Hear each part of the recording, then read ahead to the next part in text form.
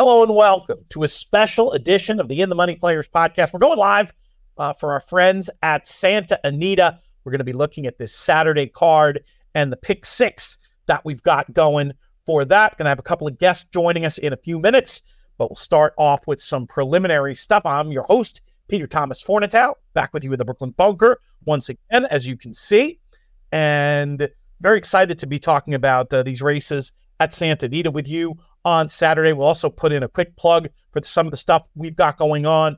If you were to join our In the Money Plus service right now, you'd have the opportunity to get not only all of our Plus material for this month, which includes little digests of picks from all the shows, but also our Breeders' Cup package, which is going to include a lot of great and additional information. The best place to go for all of that, inthemoneypodcast.com/plus. You can get all of that. You get all of that info. Very proud of the work we do when it comes to that Breeders' Cup package. Very excited for this year's Breeders' Cup at Santa Anita.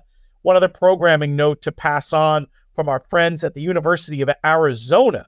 There's going to be a special NHC contest that you have to be registered to come to the symposium. The symposium takes place in early December. It's a great time out there in Tucson, which is actually a pretty darn cool city. Nice for East Coasters, especially that time of year when you're dealing with the cold in so many parts of the country. But going to be a bunch of great panels this year. Fantastic opportunity for networking. And then you get the opportunity to participate in this NHC contest. Go to racingsymposium.com to get all of the information on that. One of our guests is in the green room. He looks ready. So I say we bring him in now, coming to us from the sunny climes of California in a familiar setting, but with a new haircut. He is Duke Matisse. Duke looking sharp. Yeah, I had to cut all my bad luck out of my hair. I was convinced Kimberly had made you do it, but that's another very plausible excuse. How are things going, my friend? You getting ramped up for this Breeders' Cup season out there? Not quite yet. I got to go to Palm Desert first and enjoy the sun. So I'll go out there. I always go out there at the end of October every year, so I get a little relaxation in before the Breeders' Cup. So it's a good move for me. A little bit of golf out there in the desert. Is that about right? Golf and sun and pool and take some time off. It's fun. No, that sounds very, very good. How's your record been at previous Santa Anita Breeders' Cups? As a bettor, what do you think about Santa Anita as a venue for Did I lose you?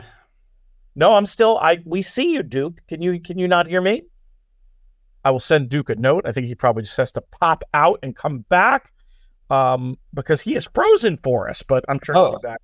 Oh, are you back? I was going to. Don't know what happened there. It's foggy here, so I might have a little. It's dense fog in California today, so I don't know if my signal's going to go in and out. But hopefully it'll stay good. Yeah, you froze for a minute. The other thing I'd suggest, if you do freeze, sometimes on this program, StreamYard's what we use for these shows. If you leave and come back, you have the opportunity to do it. But I was just asking you what you thought of Santa Anita as a host venue for the Breeders' Cup in general, from like a gambling point of view. Well, it's a tremendous venue, as you know. You have I don't think they're running on the hill, though. I thought I heard they're running 5. Not the sprint.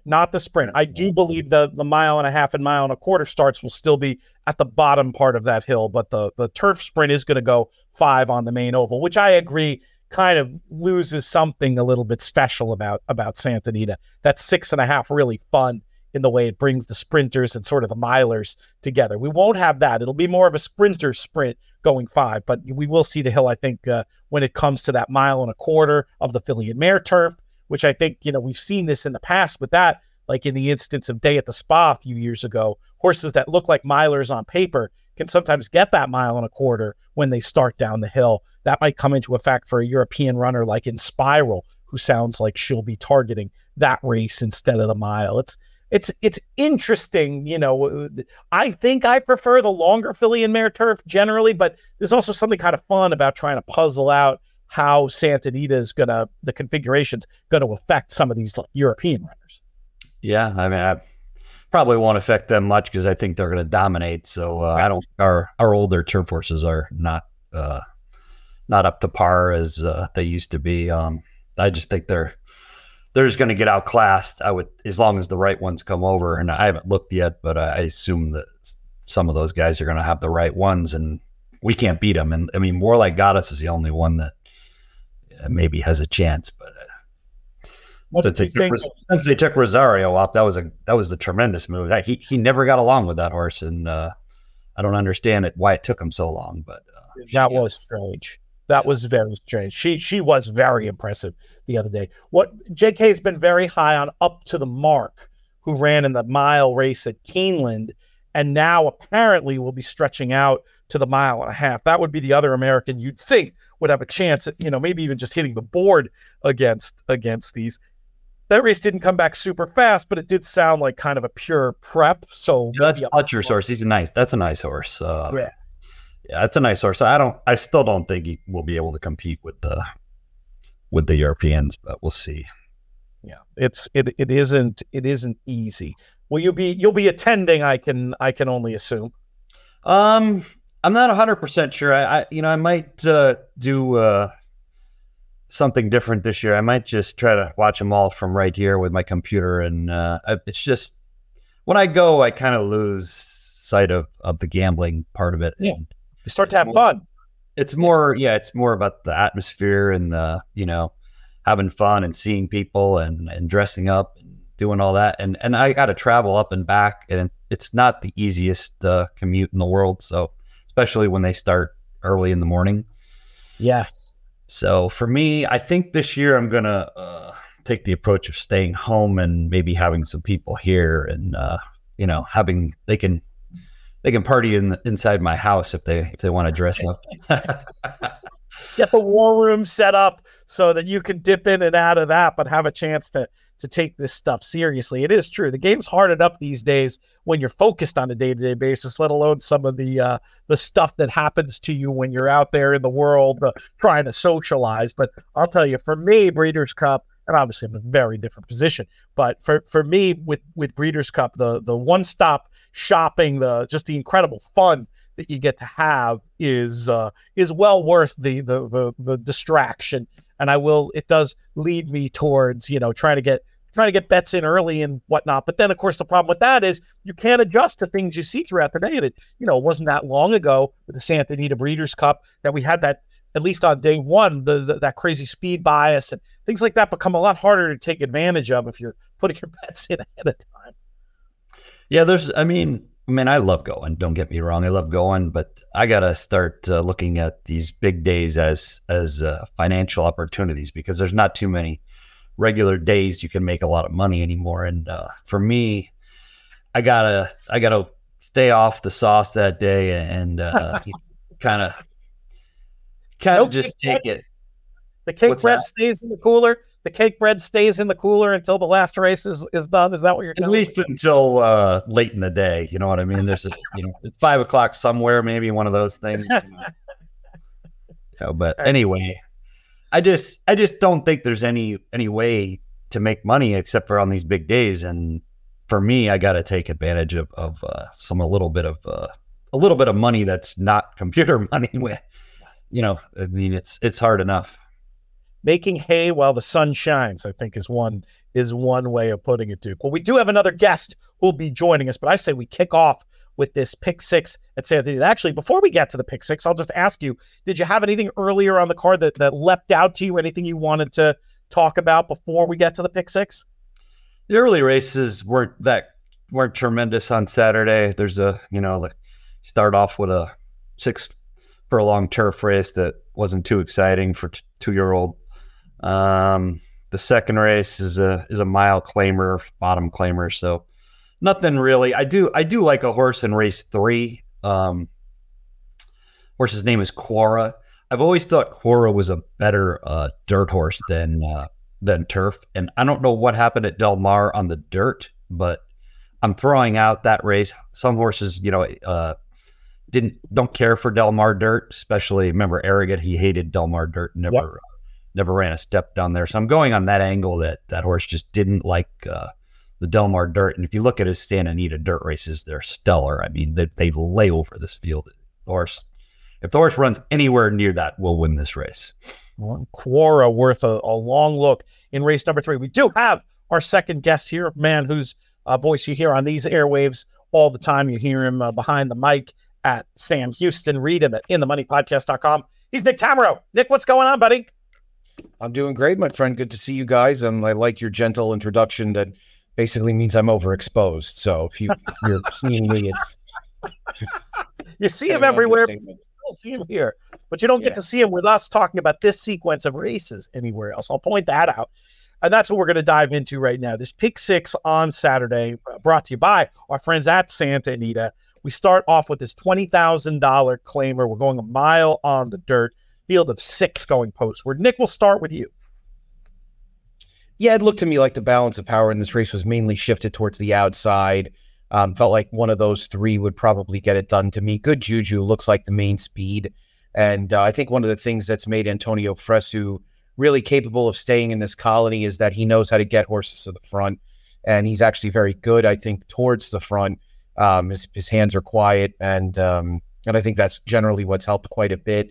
I guess I shouldn't shortchange Settecento, who's breaking from the rail, who probably has a little bit of a chance. But I thought this was a good opportunity for Good Juju to really kind of try and take advantage of the pace edge and the field that he ran into back with Two Rivers Over and Ghazali on closing weekend at Del Mar. Closing day actually was much, much better than this one. And I know they've kind of kept him active. Mark Glatz-Barnes really woken up since they got back to Santa Anita, and I expect this one to kind of keep it going.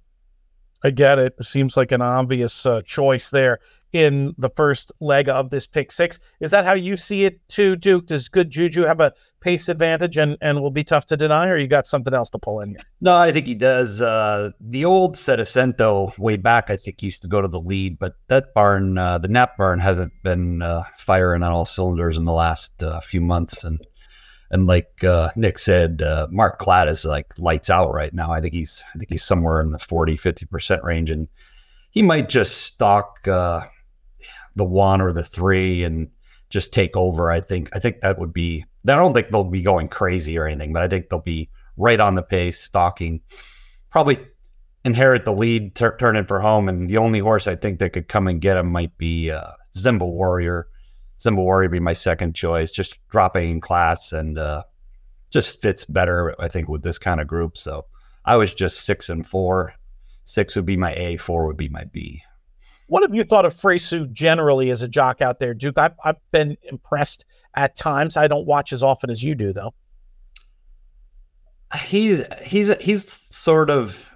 I mean, he's okay. I mean, I think the California jockeys have slipped. You know, the colony has slipped so low that he looks like a good rider. You know, maybe he is, maybe he isn't, but I can't wait to see if I heard Frankie Dettori might be coming back for another round in California. I can't wait to see that, because that's the, you know, he's a real rider. When I look at riding, you know, he's a real rider. Fresu hasn't proven that he's in that league yet. He's made some mistakes and he looks okay on a horse, but he's I don't know. I'm not sold yet. This meet coming, the championship meet coming, or it's not really called the championship meet. It's the big meet. It's the one that starts on Boxing Day and goes through April. It's going to once again have a big infusion of jockey talent between Dettori and I would imagine seeing John Velasquez back there for some of the big days. So it'll definitely be the dial will be pointing straight up in terms of jockey talent. We need it. That's for sure. Let's pivot to race number 5, where we've got maidens, Calbred maidens, going 6.5. This is not down the hill. I think this is on the oval out of the chute. And Duke, we'll keep it with you for your thought on this one. This is on the flat. This is coming out of the chute. This is out of the chute. This is not down the hill. Okay. I narrowed it down to 3 or 4 horses that I think, are usable in here. But my top choice would be number 4, Mana Rose. I thought ran a solid second last time, was involved in the pace, could possibly shake loose in this field going 6.5 because he's stretching out a little bit. Could possibly get the lead, especially with Maldonado. Maldonado likes to go to the lead. Not sure where why JJ's off. That's kind of strange, isn't it? No Hernandez on this horse. Is he not riding that? He's not in this race. I'm trying to remember if I saw him anywhere else on the day. Did you notice, Nick? It looks like he's not riding Saturday at Santa Anita. I don't know where he's riding. That makes me feel better about my pick because I don't understand why they would take him off. Right. A horse like that. But anyway, Mana Rose is definitely going to be my top choice. But I think there's a couple others that have chances. The Carla Gaines barn has really come to life at Santa Anita, like the Glock barn. And I think both of her horses have a decent chance. Rispoli shows up on the 9, which is a first-time starter. I have to respect that. And the 2 ran a decent race first time out. Ran a decent third to Grazed, and that was the race that Mana Rose was in, and had a little bit of trouble in there. So I'm 4 over 2 and 9 would be my backups. 4 over 2 and 9 for Duke. How do you see this one, Nick? I didn't see it terribly differently. I think the only horse that I'd probably want to go out of my way to mention was I thought the pedigree on the 7 City of Angels was interesting enough. The damn Chickalele was a 4-time winner on the turf. It's City of Light, so I could see him improving. He did run a better race at second, asking for Mike Pipey, so I think there's a little room for upside or a little room for improvement there. Mana Rose looks clearly like the horse to beat to me, and Antibes, as Duke said, made perfect sense. So it looked kind of chalky to me. 4, 7, and 2 for you, Nick. Does that sound about right? Exactly. All right, let's pivot to race number 6. We've got $35,000 claimers. We're going a mile on the dirt for this field of 6. Nick, who's your idea of the winner?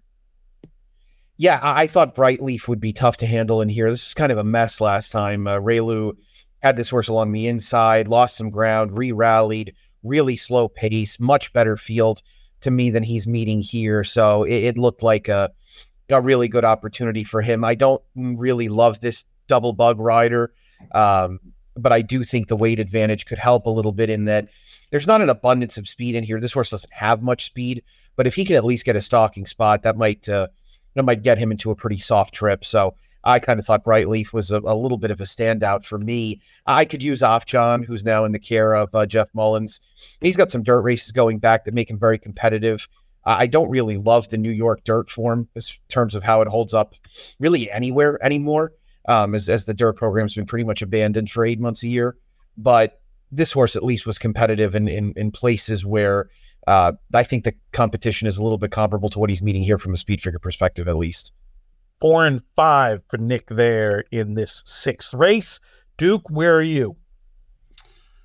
I don't have a strong opinion in this race. I had it down to 3 horses. I think the 2-horse Elevado might get a little bit of a pace edge if the 1 is no good. I'm assuming the 1's going to go to the lead, but going to stop. So I thought Elevado might be in the stalking position, which is very good at Santa Anita, stretching out. I gave him a look. I don't really love the barn change because Mark Glatt's been going so good, but I still think the horse has a chance. Obviously, Afjan off the New York form on dirt is solid here. I think the switch to Mullins might improve that horse a little bit because he didn't have the greatest trainers in New York, and I think that might be a step up for him. And Nick mentioned Brightleaf. I think he's a must use. I couldn't single him or anything like that, but I'm just going to use 2, 4, and 5. A little bit of a frustrating race in the picks, right? When you got a field of 6 and you feel like you got to use 3, but I'm tempted to agree with you the way I see it playing out. I think that's an interesting case about Elevado just sort of lucking into the perfect trip. We'll see if the bug can move at the right time on Brightleaf. That would also be my little bit of a concern there. Let's move to race 7. 2-year-olds, Calbred, maidens, a mile on the turf. Certainly an interesting condition where breeding and such comes into play as much as the fundamentals of normal handicapping. Duke, did you have a strong opinion in here? Can we get skinny, or do we have to throw a blanket over a few weeks? I don't think you're going to get skinny in this race. You could give it a shot and get skinny in this race, but this race is the hardest race on the card. I wish there wasn't as much speed, signed up. Like, I wish the 1 wasn't in the race because I kind of like Immelman. I thought Immelman ran a really good race on the turf last time. That horse just seems like he gets better and better every race he runs. But I'm scared with the one in there. The one just looks like he's got the, the girl rider just going to let him roll. And I don't know if Immelman can sit and win. So I'm going to use him, but I'm definitely not singling, Immelman in here. I don't know really where to go. I mean, there's a lot of ways to go. You could use the 6 High King. Had a one post, sprinting last time, got left a little bit, I think, on the stretch out. Probably a use. I think you could go with the 7 Long Jacket Saddler horse. He had a 10 post first time out, going a mile, which is, death at Del Mar. So I think you could use that horse. I think the bottom horse, Helen's Son, has a little bit of breeding. Not thrilled with the Golden Sense on the sire side, but the mare's had a couple winners on grass. And Mike McCarthy's been really red hot with these young horses on the grass. So I don't know. I mean, if I had to stick my neck out, I'd go with the 4, but I think 4, 6, 7, 9 maybe. Makes sense. One other angle on Helen's Son, first time gelding, which could certainly bring that one forward. And Rispoli in the irons, I don't mind to see that at all, going a mile on the turf. Especially, this could turn into a little bit of a rider's race if it's honestly ridden up front as well. Nick, how about you? Any more precision in here, or do you want to spread with 3 or 4 of them? Yeah, I think it was one where you had to kind of cast a bit of a wider net. I'll tell you a horse that I'm definitely going to use is the 5 Light Dragoon. I wish the percentages were a little bit better on Blaine Wright, turf to synthetic to turf, and second time out, and first time turf additionally. But this is the horse with real turf pedigree, and I thought he handled the synthetic well enough. I know those Golden Gate races are definitely on the weaker side. For what it's worth, the second place horse from his debut did come back and win. So, I mean, maybe that tells you there's a little bit of quality there. I know it's a bit of a stretch to take a horse just with this kind of look to him, going to a mile on turf, but it's so hard to trust the ones with decent looking proven form at this point. Immelman felt like an obvious horse to me, but this is still a horse from a small time barn that ran well enough last time, but certainly not good enough to win here if anybody takes a bit of a step forward. So that's why I wanted to try Light Dragoon. I thought Helen's Son was a little interesting as well, as Duke mentioned, to have to Teddy's Barino, who was really good down the hill and already gelded, as you mentioned as well, Pete. Nistuka, to me, was a horse that probably took more advantage of it pace-wise last time out, but at least took a bit of a step forward on the turf. So I'll make sure I've got all 3 of those involved in the mix, because this is a definitely very, very tough leg. It was interesting. This is a question for you, Duke. When you see these horses who were going shorter and closing, like the Stuka and like Light Dragon were stretching out to the mile, I get torn between my general bias against closing sprinters stretching out, and then taking a look and being like, but wait, on pedigree, maybe this is just what the horse wanted to do all along. Maybe it wasn't so much that they were a closer in their one race so much as they were sort of figuring things out. I tend to be less critical of the closing sprinter stretching out when they're going a mile on turf and they've only had one start. Do you have numbers that you look at to help you ascertain, how they're going to deal with the stretch out? It's tough. I think with 2-year-olds, you have to use the breeding, and I use the mare side. I try to look and see what the past foals have done at longer distances. So, I mean, a horse like Nistuka, I got nothing to go off of, because I think this is a first foal. So, I mean, it's tough. You're kind of guessing, because and generally, like you said, I don't like closing sprinter stretching out. I like horses that are sort of running one speed or show speed and quit a little bit better than a horse that comes from behind, because usually they flatten out when they go 2 turns. So it's a really difficult thing to do. But if you have breeding, information on the mare side, look and see what the foals did going longer distances, and I would go with those.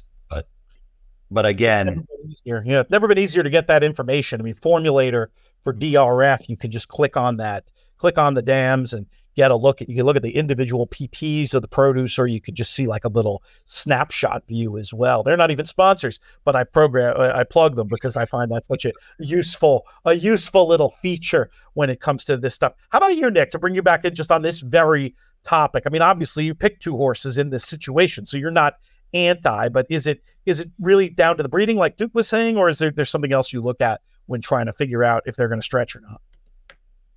Yeah, I mean, I'm generally going to be more inclined to take the ones that maybe went against race flow. But this is admittedly one of the weaker parts of my game. Is I'll see people talk about liking horses that I think are just closing sprinters going a mile trip and they'll outrun expectations. It feels to me, and this is purely anecdotal, that those horses generally have done okay at Saratoga. A mile at Saratoga is very, very tricky. It's a race, I think, that doesn't have a lot of consistency in terms of the way things play out on a regular basis. So it is difficult, I think, to take a standard approach to it. You kind of have to take it race by race. So I'm more inclined to say, as a rule, I'd rather those that maybe were a little against the race flow and are geared pedigree wise towards going longer. It's like the old saying goes, unfortunately, to a lot of people, they want easy answers when it comes to handicapping, when it comes to playing the horses. The right answer so often is simply, it depends. Let's move to race number 8. You know what, actually, on that, because this is a good topic, and I mean, we don't get an opportunity to talk about a lot of these things with somebody like Duke, but I mean, when my father taught me the game 30 plus years ago, he told me that horses stretching out from sprints to routes show speed. And that used to be true. It's not anymore, in my opinion. I mean, the reliability on horses stretching out showing speed is gone. And it seems to me as if modern trainers are now terrified of their horses going a distance. And so they actually rate them more often than not. And that's a huge problem in terms of trying to figure out what's going to happen. And I mean, that might be just something I've seen or something I overrate a little bit, but it really blows my mind how often I see it. No, it's a very, very, very good point. I think modern training has changed the game with stretch outs. So, and not only that, the modern jockeys have changed the game with stretch out. Nobody wants to go to the lead. I mean, you look at every route race, you look at races at parks, you look at races everywhere, except for Santa Anita. They still seem to go decent fractions, but everywhere they're going 25 to the quarter. That's just not racehorse time. They're going too slow. So you don't get a true inclination of what a horse can really do if they're going to go 25. If everybody's going to grab, it's not a true race, and you know that as a speed figure guy, Nick. I mean, you just can't figure out that race. Becomes almost meaningless, except for the fact that the horses that are behind had no chance whatsoever. Yeah, it's amazing how often it happens too, and it's amazing how often it happens to the point where it actually ends up hurting the speed horses because they back it down so much, right? I mean, that's kind of the push-pull of it is what you're saying is it gives no edge to the horses trying to come from off of it, and sometimes the edge the horses on the lead have, it just evaporates as well. It's amazing.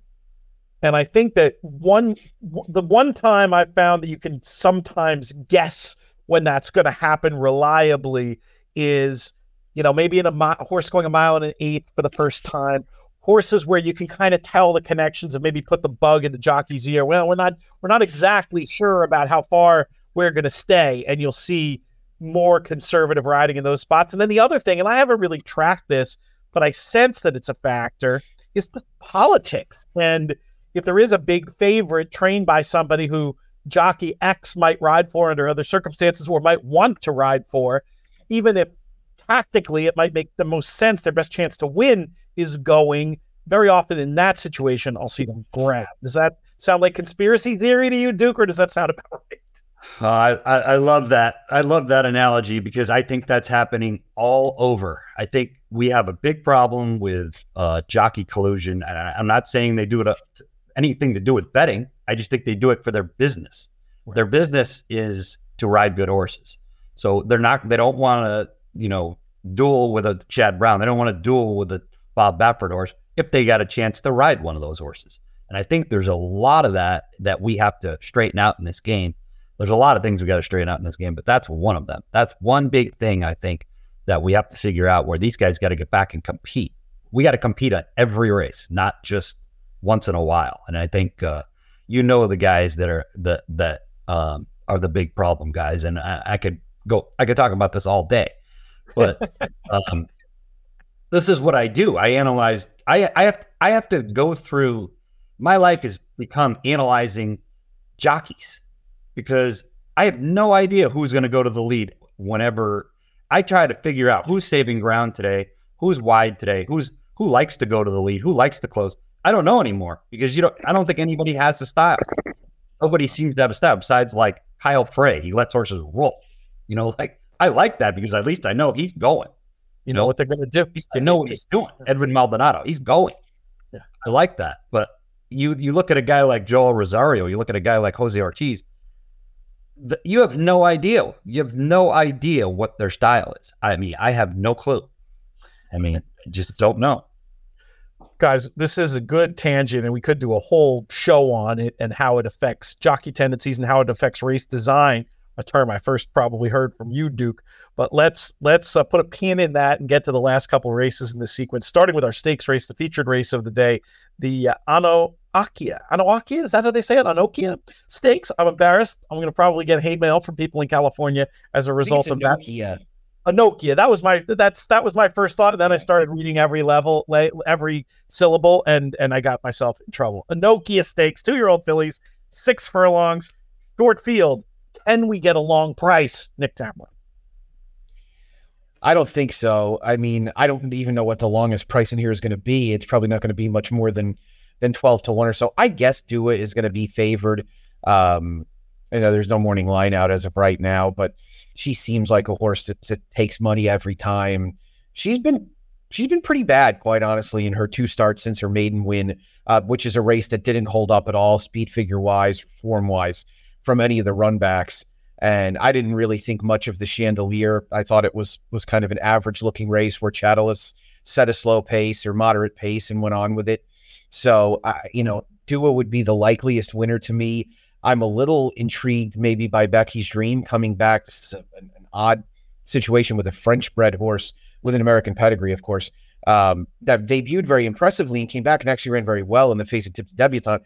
As we end up finding out as the year goes on, the early summer 2-year-old races are often very weak in comparison to what we see middle to the latter part of the summer. But even for this race, this is a pretty weak running of this race. So I'm not altogether certain that Becky's Dream can't make a little bit of noise. I'll use both of those two. I'll use Sandy Bottom as well. I hate going multiple horses deep in a 5-horse race, but I just don't have enough confidence in any of the, really in anybody in here, period. Duke, let's bring you back in. I'm sure you caught my reference to our late great friend Jeff Sotman and that was his whole handicapping contest action in these races, was to find in the short field one that you can latch onto at a bit of a number. But I think Nick might be right. It might not be possible in this particular group.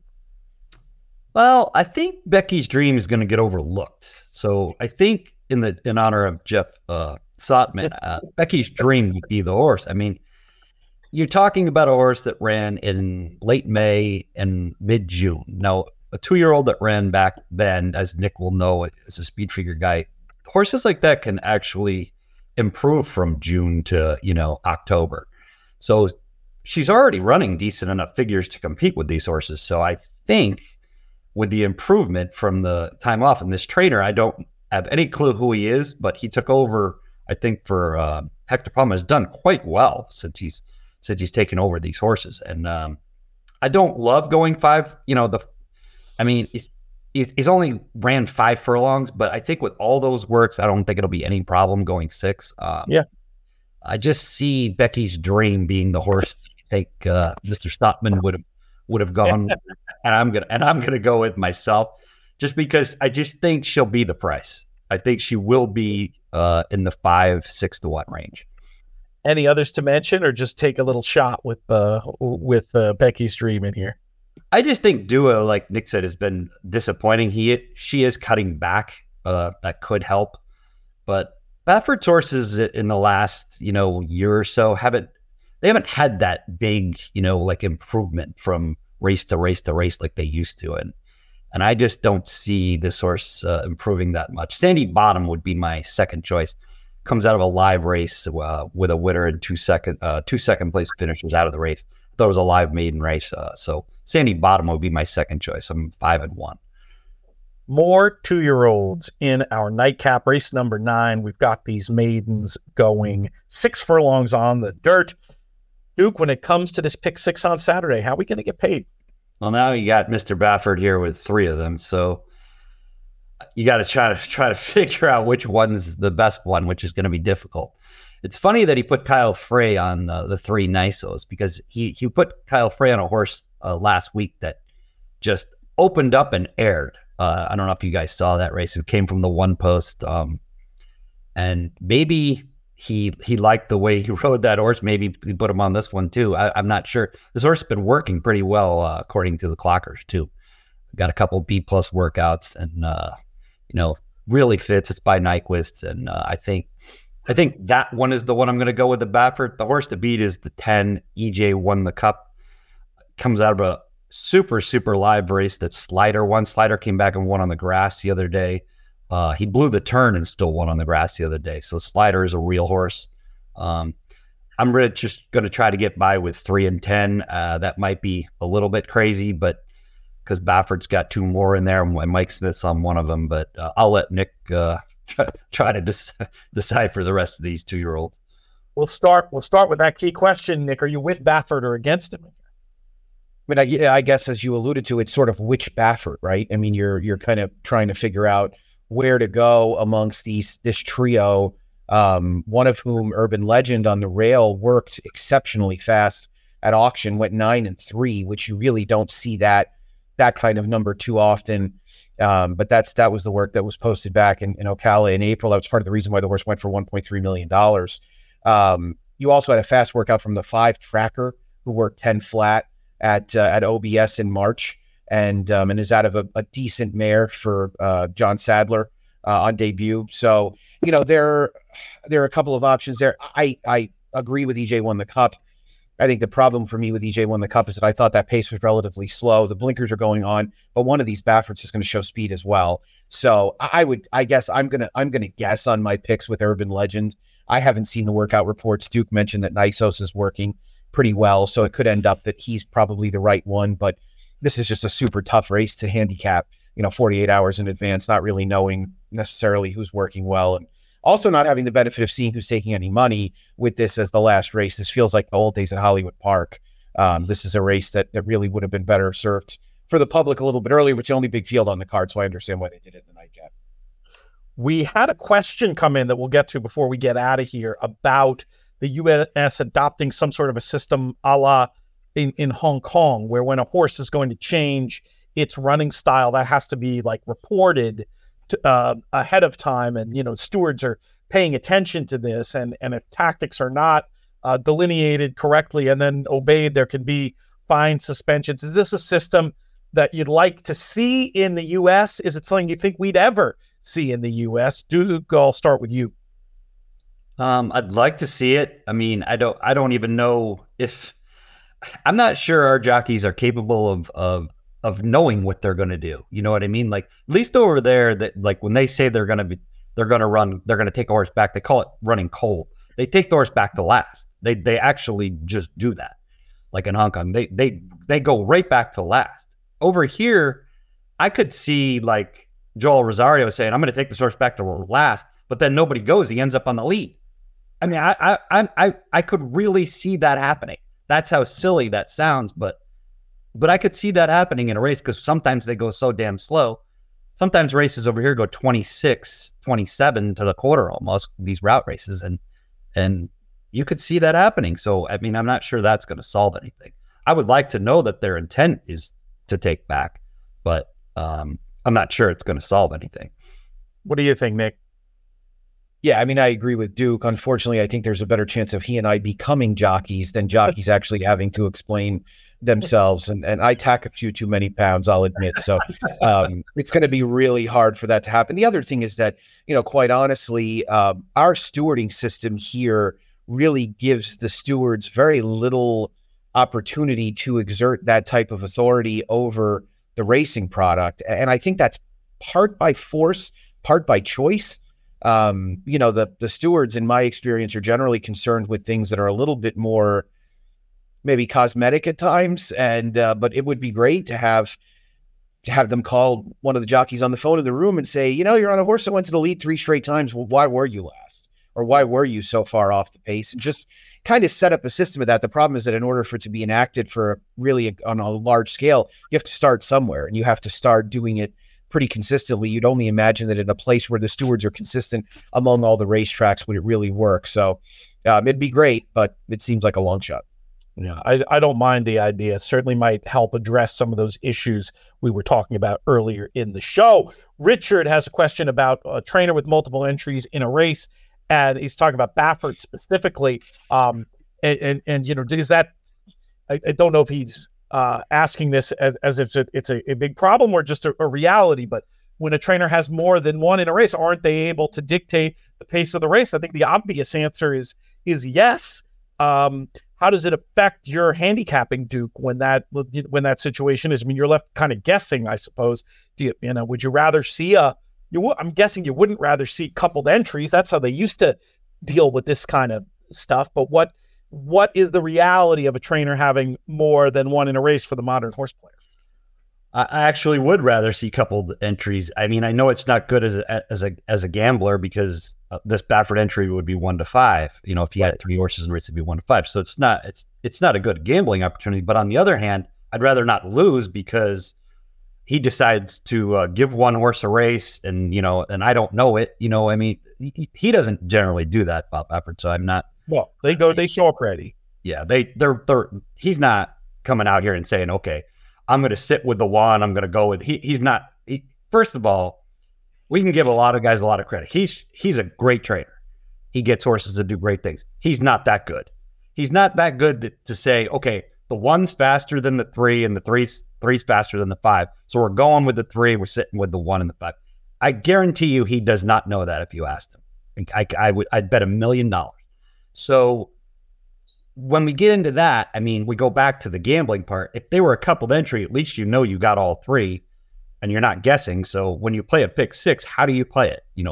Which one of these 3 am I going to use? I mean, it's so difficult.